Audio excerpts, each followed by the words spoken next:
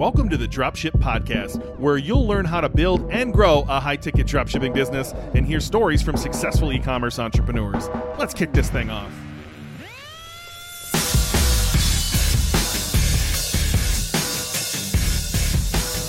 Hey, welcome to the Dropship Podcast. And today we want to talk about B2B dropshipping, so business-to-business dropshipping.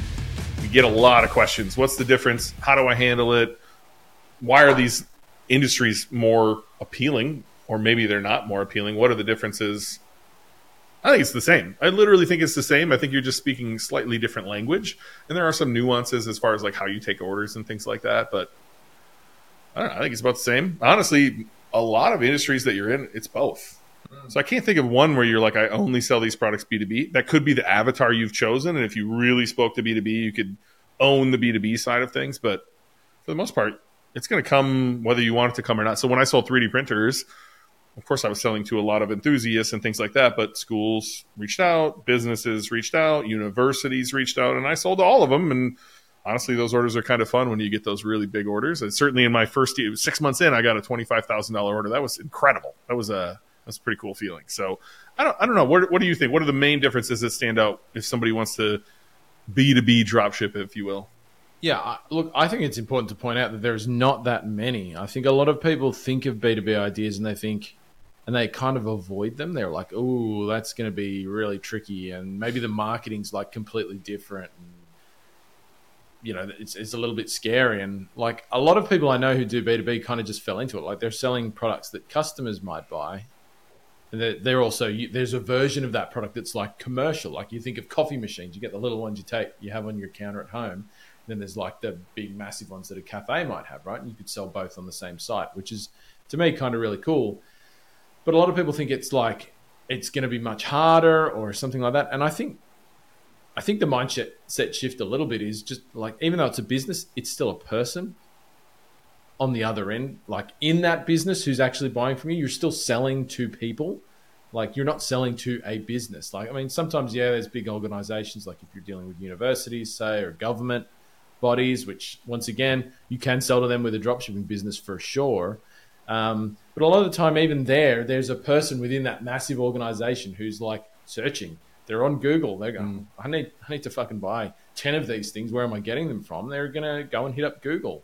Yeah, they might think about what's my professional network look like, and maybe they might get recommendations from people, but you'll still get a large portion of those people just by doing the same things that you do for your, for your regular customers. And one of the a couple of episodes back, I think, I mentioned Carla, one of our students who was at Dropship Breakthrough Live here in Australia, and her biggest order was $200,000 in a single order that was selling to a business, a charity, I believe, actually. And they were giving away all of those things to, the people that they serve as like gifts, I believe. Carla can correct me if I'm wrong. Have you ever had any? Like I'm thinking back to mine. I've had a $24,000 to a school, and Brian and I had an $88,000 standing desk order, which was pretty cool. Yeah. Like so you see that, cha-ching, 88,000. Like that's insane. Yeah. There is a concert hall or a big like a theater where they do like plays and music and stuff in Melbourne that has 5 of my chandeliers, big chandeliers, all the way up there on the roof. And I think that was maybe $80,000 worth of chandeliers. They were about $20,000 each, or thereabouts, a bit less than $20,000 each. Big crystal, 3-tier kind of chandelier things. Yeah. I didn't do anything special to get that sale. That person found me. I definitely, in that business, had a few marketing strategies that I kind of were more proactively aimed towards businesses because, once again, selling chandeliers and lights, you had interior designers, architects, kind of like electrical contracting companies were often my customers there. And yeah, it was really cool because there's more repeat business usually with B2B. You got higher average order values, right? Because they're often buying 2, 3, 10. In Carla's case, like over 100 individual products. And so you get higher average order values, which means more profit, more bottom line profit for you. And sometimes I think as well, they're just a bit easier too, or there's less service because if they're buying a product that they use in the course of their business, you want to know they know that product, right? They don't need to ask a ton of questions. I think they're less likely to order the wrong thing. So you have less chance of a return as well. Like they're kind of going to be, they're not coming to you necessarily because you're the authority often. They're coming to you just so you can get them the thing they need to get the job done. And so I personally really like B2B. And I know we've definitely in recent times looked at some B2B niches on, like purely B2B niches on our good niche, bad niche episodes. You think of like commercial cleaning, for example, that are just B2B. And I think if people say to me like weird, I look at a lot of niche verifications in our program for our students. If the only time I hear weird stuff that I'm like, holy shit, I never thought of that. These days, it tends to be on the B2B side. Hey, if you've been thinking about starting your high-ticket dropshipping journey with us here at Dropship Breakthrough, but you've got questions, you're unsure about what's inside the course, you're unsure if it's right for you, or you just love to hear from the experience of our students, you can jump on a free call right now with a member of our team who is also a Dropship Breakthrough student and successful high-ticket dropshipper to talk about all of those things. Just head to dropshipbreakthrough.com/call and book your call today. A lot. So, I want to go through this. Like, when you think of business, it's traffic and conversion, right? That's the two pieces. So we can talk about how acquisition looks or how conversion is different. One thing I'll just throw out there, just to your point of like, it can be easier. It can be harder too, right? Like oftentimes in big businesses, there's so much bureaucracy. Yeah. Like you're dealing with the buyer who needs to get permission from their manager, who needs to get permission from their manager, who needs to get permission from the CEO. Right. And somewhere in that chain, it can break down and there can be changes that need to be made or confusion. So there's some downsides to B2B too. But at the same point, likely the person you're dealing with doesn't give a flying fuck about any of this. They have a budget, they have a problem they need to solve, and they just want it solved with as little headache as possible. And they aren't trying to save $1 because that doesn't do them any good. In fact, they might want to spend their whole budget so that next year they get their whole budget again. And so you'll often see the end of the fiscal year, big business to business orders coming in, and they're just simply trying to spend their money so that they have more next year. And it's a weird, can be a weird industry, right? So depending whether you're dealing with a huge conglomerate or whether you're dealing with, Bob and Sue's shop down the street, you're going to get very different outcomes in order size, in emails that you have to deal with or phone calls, things like that. And it's all different. I don't know. We should start with traffic though, right? So I think that's one of the biggest questions we get is how do I go find these people? And I think it's about the same, right? Like they're going to Google and searching for things just like anyone else is. Yeah, that's right. I mean, businesses, when they want to find something, like I say, I mean, there may be like some sort of industry network or something that they're a part of, and that leads on to another idea maybe that we'll come to, but that they can go and find like suppliers. And sometimes, like I know in Australia, like government organizations might have a list of pre-approved suppliers of products that they're allowed to buy from. You can totally go and get your business's name on that list as well, by the way. They'll have a process for that. So it can sometimes look a little bit different, but particularly if you're on the sort of medium to smaller businesses, they're definitely hitting up Google most of the time to find what they want to buy. And so if you're there, Google shopping ads, SEO, maybe search text ads, if there's particular business type searches that they make, like there might be people who search like commercial carpet cleaner rather than, what somebody who's buying a vacuum cleaner for their home is not going to search that, right? And sometimes I think with B2B, it can be a good idea if you see those terms to hit them with search text ads as well. But because Google Shopping might not always put up just the commercial products, do you know what I mean? But yeah, I mean, I want to say 90% the same. I think there's some additional things you can do that you can do on top of that, but that's going to be like the vast bulk of where that traffic's going to come from for sure. Well, it's little descriptors, like you said on Google, right? Commercial, bulk, wholesale, right, things like that. Trade. Net 30 shows up, and we'll talk about that a little bit. And so, just paying attention to those keywords. Are they showing up? Google's going to show you for them, whether you want them to show you or not, right? And then do you have a place on your website? I think the easiest thing to do is simply get a quote in a menu bar and send that to a duplicate of your Contact Us page where you talk about quotes and how you'd love to work on bulk orders and special pricing for bigger orders, things like that, and just get them to put in their information, what they're looking at, and give them a call. Make sure you give them a call right away and start sorting through that. But that's probably the easiest way to do that is pay attention to your search terms. let Google send you the traffic that you're already showing up for, and make sure you're addressing that person, because they are a different person. They have different needs. Yeah, right. Totally. The only other place I would say that I would definitely be, if I for a lot of B2B stuff, I would be on LinkedIn. In addition, I would make that, and I have done that in the past. LinkedIn has a lot. It can tie in really nicely as well with your SEO strategy. LinkedIn is a great place for content as well. So if you're making content for, ranking purposes, you can convert that super easy to content for LinkedIn. And LinkedIn is all about businesses, right? It's like a social network kind of for businesses. And so it's very easy to put yourself in front of the exact business person you want to be.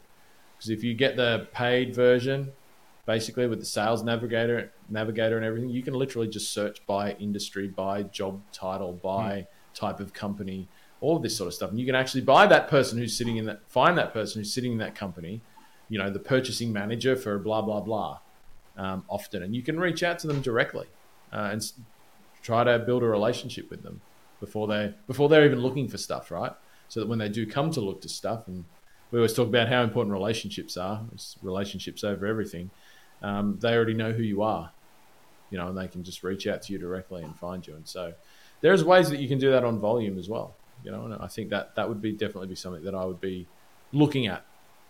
You can pay for ads on there as well, right? You can run ads on LinkedIn. So it's a good place to be. There's some gray hat methods I would consider too. And I've definitely never been here, so I'm not, these are just ideas. I've never actually done some of these, but I know some people, I met some people at masterminds who, they could scrape anything you want scraped, right? You can go find this exact person. Here's the role I want, kind of like LinkedIn's doing, but they'll give you every email. They'll give you every email or every phone number to every business in America, right?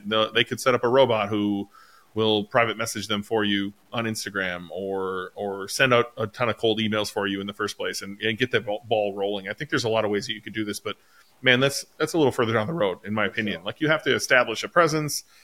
You have to get reviews on your products. You have to understand how Google works and fill, the leaky bucket, right? Like, make sure you have emails and remarketing and all this stuff set up so that you're not just sending a bunch of targeted traffic to the wrong place. Absolutely. Yeah. The next thing on our list is phones. And I think it's something we push a lot, whether that's calling your abandoned carts, answering your fucking phone in general, but most of this stuff's going to happen on the phone. It is very unlikely you're going to get an email. In fact, if you do get an email, it's fucking bullshit. And there's no shortage of these emails that show up of my client in this country is looking to buy 50 of these, right? And in fact, there's a couple that our students have encountered. One of my consulting clients has encountered. It looks legit as fuck. They have a LinkedIn. They have a whole team on LinkedIn. They have a website. They have clients that are like casinos in Las Vegas.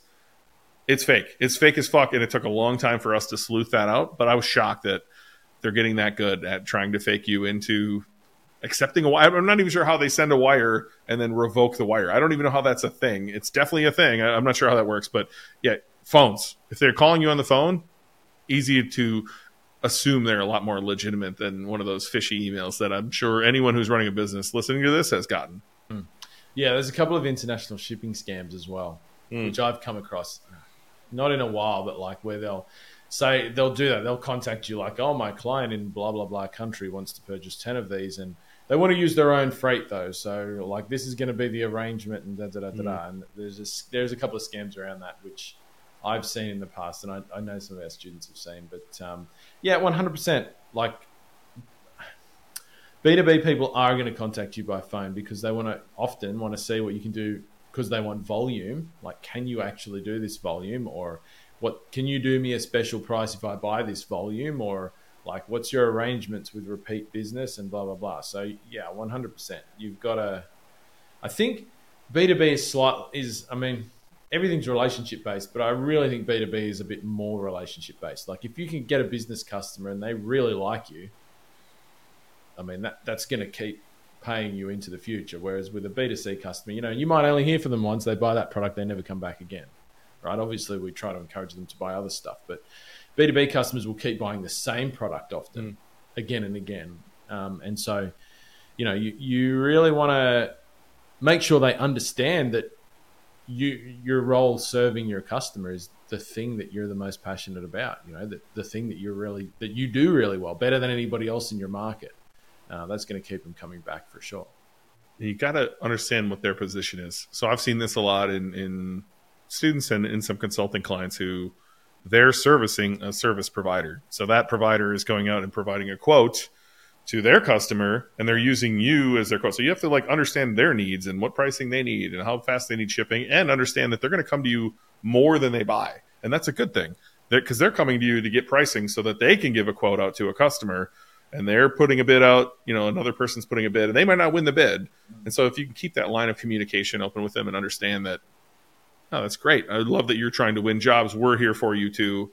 And maybe 1 out of 4 that they pitch that they win when they're actually coming to you. So you're not depressed when you feel like, oh man, I got that. Oftentimes, and I've been guilty of this myself, is you count your chickens before they hatch. You get this email and you're like, oh heck yeah, $30,000 order, and then it falls through, right? And it might not fall through because you did something wrong. It might fall through because they're working with a customer too. And so really good to build these deep relationships. And then, I'm working on this with a consulting client, so maybe I'll keep it under the vest. But there's ways that you can leverage the existing relationships to target future relationships and almost provide FOMO to other people who fit that same demographic that you want to reach, and bring in even more people who will then use you as the sole person they get bids from, so that they can place bids. And that's a little more high level and something we're kind of testing right now. So I look forward to hopefully maybe sharing that in the future, because it got me really excited when I thought of it. It's not, I think of a lot of ideas, John. I'm very much an idea guy, but that one I was getting giddy in my chair, because I was getting excited at whatever the muse was putting into me at that time to come up with this. And the client was getting super excited too. So that was a fun one. Yeah, awesome. But build those relationships. I look forward to hearing about that. Yeah, well, maybe I'll tell you offline. Next thing is they're going to want to use a purchase order. And so I think we get this question a lot. Where do I go get an invoice? Where do I go get XYZ to look professional, right? And the answer is simply just go to Google. There's Google document add-on. They used to call them add-ons. I'm not sure if they're still called that, but you can literally just type in blank invoice template and it'll be editable. You can pull your logo in there. You can make the invoice any way that you want to. Sometimes the Shopify draft order will work. I've certainly sent a few of those back in the day, but some people want a nice letterhead or something that looks a little more professional. But in the end of the day, you're going back to that draft order for them to pay. Sometimes they'll use a credit card, which is super nice. Other times they're going to want to wire you or send ACH transfer or things like that. But you have to start with an invoice. And so it's a question we get a lot from students of, what do I send? Where do I get this template? Yeah. And there are even some Shopify apps that will sit in your back end. And this is the one time you can use apps, because it's not doing anything on your site, that will create invoices and quotes for you, a template that you can kind of manipulate and that sort of thing. I can't remember any names off the top of my head, but if I think of one, I'll put it in the show notes. And if you're on Spotify or on YouTube and you know what app that is, just throw it in the comments or throw it in the Q&A section. Absolutely. If you've got a recommendation, put it in there. But there's a few of those. And so because sometimes, for a business, and you can set those up to shoot the invoice off automatically as well. After the order, it'll still send them the Shopify template confirmation thing that you get, but it will actually send them a tax invoice, which I know in Australia, business customers want to have one of those. And it'll be a bit more filled out. It'll have all your ABN information on your business number and all that sort of thing. And they use that when they do their tax. So it'll send that off automatically to them with some of those apps. So I would definitely use one of those probably, because it's just going to save the customer coming back to you and going, hey, I didn't get an invoice. And because the little order confirmation thing Shopify sends isn't actually quite enough in some places. Right. Yeah. And they're going to want to pay net 30 too. So if this is your first time hearing that term, that means they want to pay 30 days after the order has arrived. So I can hear you at home chattering your teeth, right? Oh, how am I going to do this, right? I want to give you a few ways to combat this. And maybe you have some ideas here too, John. So if they ask for net 30, one, you don't have to say yes. You can say no. There's nothing wrong with that. You can negotiate and say our policy here is net 15 or net 10, whatever is comfortable for you. I've gone all the way out to net 90 before. Currently in my pet supplement business, we have net 90 with Chewy. We don't get a choice in that matter, unfortunately. There was no pushing back on that one. But in your dropshipping business, I've gone down to net 0. I've said, no, you have to pay for this before I ship it. I've lost a sale due to that, but I would say the majority of the time people are like, okay, that's fine.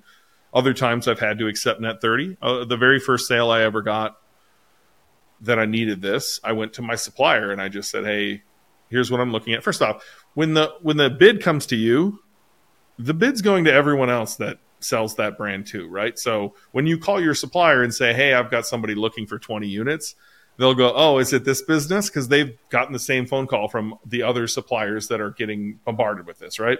So this supplier saw that it was coming. Without giving me the upper hand, he didn't tell me where everyone else was positioned or what they had said on the phone. Hey, we're going to offer it at this. He made a suggestion. Him and I built a really good relationship. And I'm as green can be at this time. And he was just like, I really think you should offer it at this price. That's all he said. And he kind of looked me in the eye and was like, I really think you should offer it at this price. And I appreciated that. So I offered it at this price. I won the bid. And then again, I went back to this guy and he was like, I'm so happy for you. Like, I remember my first sales in business. This was impactful. Again, relationships. And he said, here's what I'm going to do for you. I'm going to give you net 30 on this order too. So whenever they pay you, you pay us. We'll float the whole thing. Don't worry about it. And I thought that was so cool that he was willing to stick his neck out for me too. Again, and that was just from being honest. He knew I was only 3-4 months in business at that point. And then I was trying to figure this out and really trying to create something with my life. And he stuck his neck out for me. And so I didn't want to offer net 30 because where was I going to float that? One, I didn't have a credit card big enough to put whatever it ended up being, like $14,000, $15,000 on. I didn't have one. I just literally didn't have that much room on any credit card I had. They weren't going to pay, so I couldn't front it in any way, shape, or form. And so had he not stuck his neck out for me, I wouldn't have been able to fulfill that order. And so that's my story with net 30. Certainly I've pushed people to net zero. I don't know if you've had any experience like this, John, where you've had to negotiate rather than just give in to what they're asking for. Actually, a lot of my B2B experience, most of which was in Australia, so this may be a little bit different to your experience in the US. People actually pay up front a lot of the time. It probably depends on the size of the order, and if you're kind of below 10,000, you'll find businesses will often pay up front, particularly if they've gone through a quote process. So they may have quoted you. They know what the product's going to cost, and they've already taken payment from their end user, right, or part payment. Do you know what I mean? And so, but yeah, I certainly have had some where I've had to go longer and have some sort of net 30 or 14. I think I've done in the past, and certainly every time I've had that, if I didn't already have the ability to do that. So the first thing and it's one of our do the work things, like you should ask your suppliers for that anyway, right? Even if you're not going to use it yourself, like every order, it doesn't hurt to just go to your suppliers after you've been working with them for a little while, right? You've made some sales and maybe you've had the conversation about margins or something by that point. The next thing you can ask them is, hey, if I need to, can I go net 30 on our account? Can I open an account with you? You know who I am now. I'm trustworthy. I pay bills. I've been paying for all these products. Can we have the ability? Can we open a credit account with you, right? And you don't have to use it for every single order, because sometimes I think there's a greater responsibility when you have those, and you've really got to stay on top of your books, right? If you're going to do everything on net 30 or net 60 or whatever they offer you. But even if you don't do that, having the approved option to do it, because that way when a business customer calls you and they're like, oh, yeah, I don't want to pay for 14 days. Or, oh, yeah, 30 days is what we usually do. You can at least have the confidence to say, yeah, I can do that. And then you can, go to your supplier and say, hey, you remember that conversation we had that sometimes I would do this? I'd like to do this. My resistance is just boiling up here. I love credit card points, and so cash back. I know. And so if you do a net 30 with a supplier, they'll be like, yeah, sounds great, but you're going to need to send us a wire or do ACH. But It's beneficial for them. They're saving that 3%. Yep. Same way you would like to save that 3% on a big order, right? Love to. I'd also kind of like to get the 2% cash back that is, quote unquote tax free from Capital One. It's a rebate for them. I like when those rebates add up personally. I get it, but 3% we don't have that in Australia. 3% on your bottom line is way better than 2% on the other side, right? And so it doesn't really matter. I've only had that a few times. Maybe it's because I didn't ask. I'm sure it was available to me, but I've never really asked for it, just because I was so used to they just charge my card and I pay it off 3 days later when Shopify pays me. I've definitely had suppliers who wanted me to do it. They're like, oh, we're sick of processing these payments for you. Can you just put it all in one thing at the end of the month? And yeah, definitely. I mean, usually that's going to be I'm just trying to think if I ever did that through a credit card. A lot of the time it's been bank transfer for me. You know, and a lot of businesses in Australia, or at least, you know, pay you via bank transfer as well, which is good. No Shopify payments fees or PayPal fees or anything like that. That's nice for sure. So I don't have a problem with doing that here, but we don't have great rewards points anyway in Australia. So we have them if you can get an Amex Platinum or something like that, which not everybody can get, particularly early on. But yeah, it's not quite there's no cash back here. You can't get cash back pretty much. There's no cards.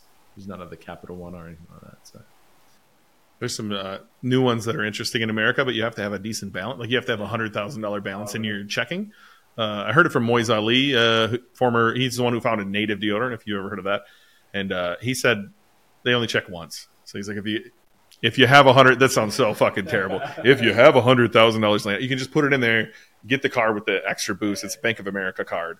And so I think I don't even remember, 2.6 or something like that. That's a huge, right? And then you pull your 100K back out and they never check it again kind of thing. And so, I don't know, the game's fun in America. There's a lot of ways you can do that. I met somebody recently they had just been traveling like for a couple of years just by doing the point, like getting this card and signing up for this bonus and putting their expenses on here and then moving to this card. And, I think there's I can't even remember the website. There's a bunch of websites back in the day when digital nomading was a bigger thing, right? 2016, 17, 18, 19, before COVID, it was a big thing. And there was websites all over of here's all the cards you can open, how you can move it around. And I don't know whether that's a good thing or a bad thing in America, but I love it. I love the point hacking. I love the fact that you can fly anywhere. And so it's interesting that there's so much resistance there for me to paying via ACH or wire transfer and getting that 30 with a supplier, even though I think I would give that advice to anyone listening to this. But man, I do love points and cash back.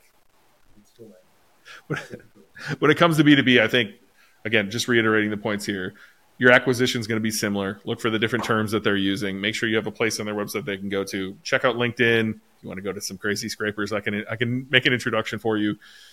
Answer your phone, right? All of this stuff is going to happen on the phone. Build real relationships. It's going to happen in purchase orders, so get ready for that. You're going to likely have to offer terms if you're in the States. Sounds like maybe not so much here, and you don't have to do anything you don't want to do. So I don't know. That's it. Is there anything else B2B related you would say?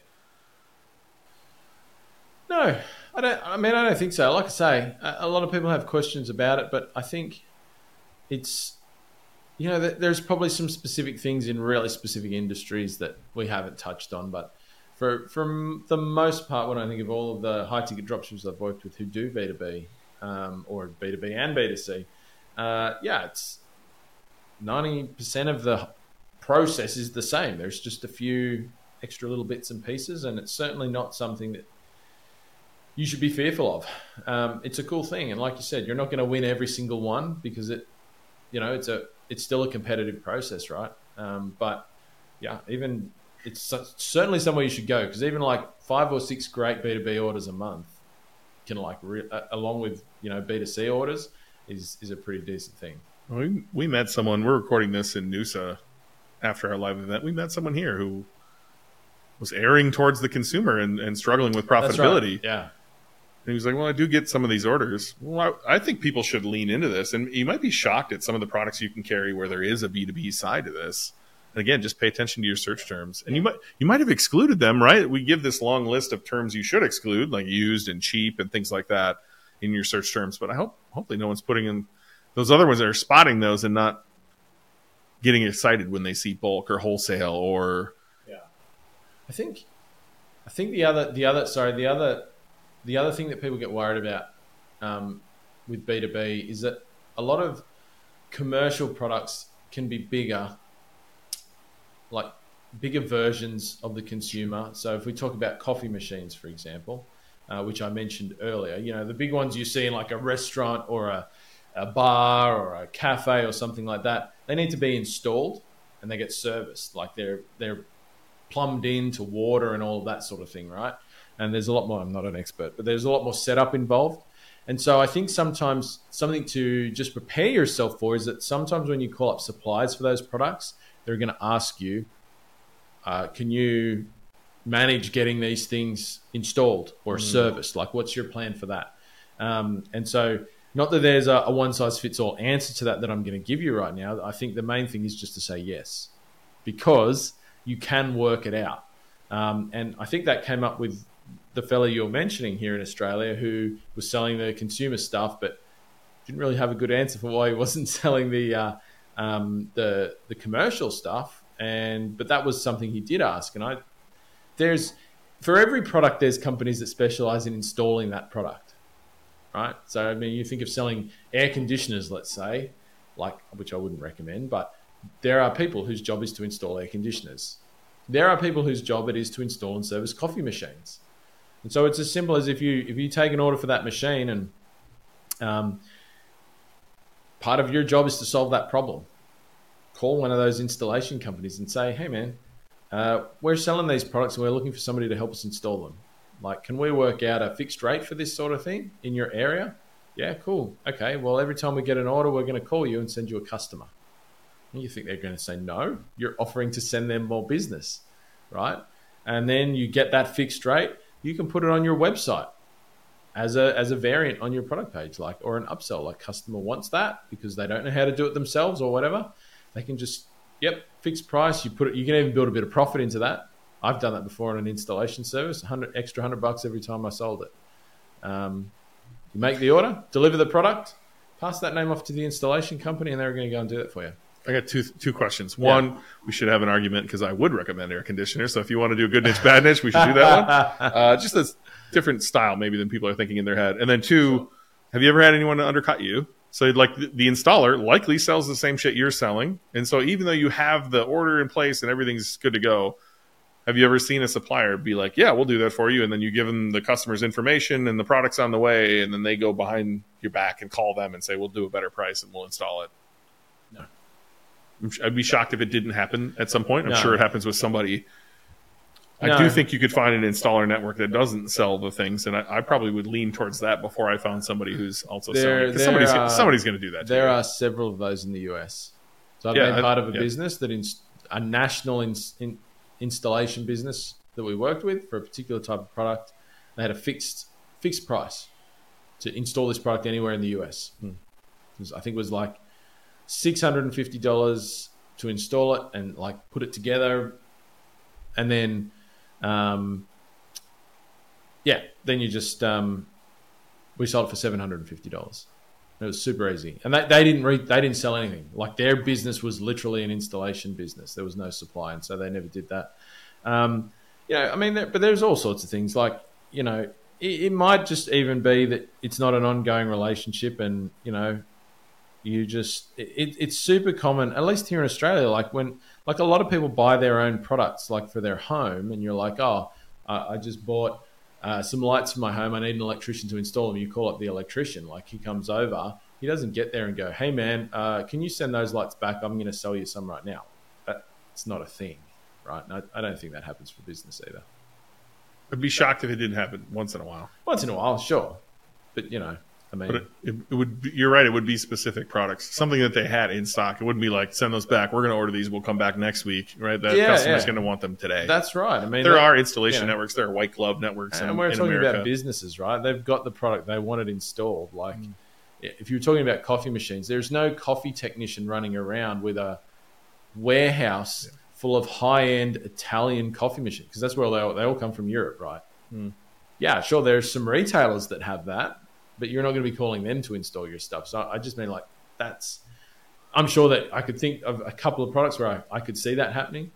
But it wouldn't be something that holds me back from doing that whatsoever.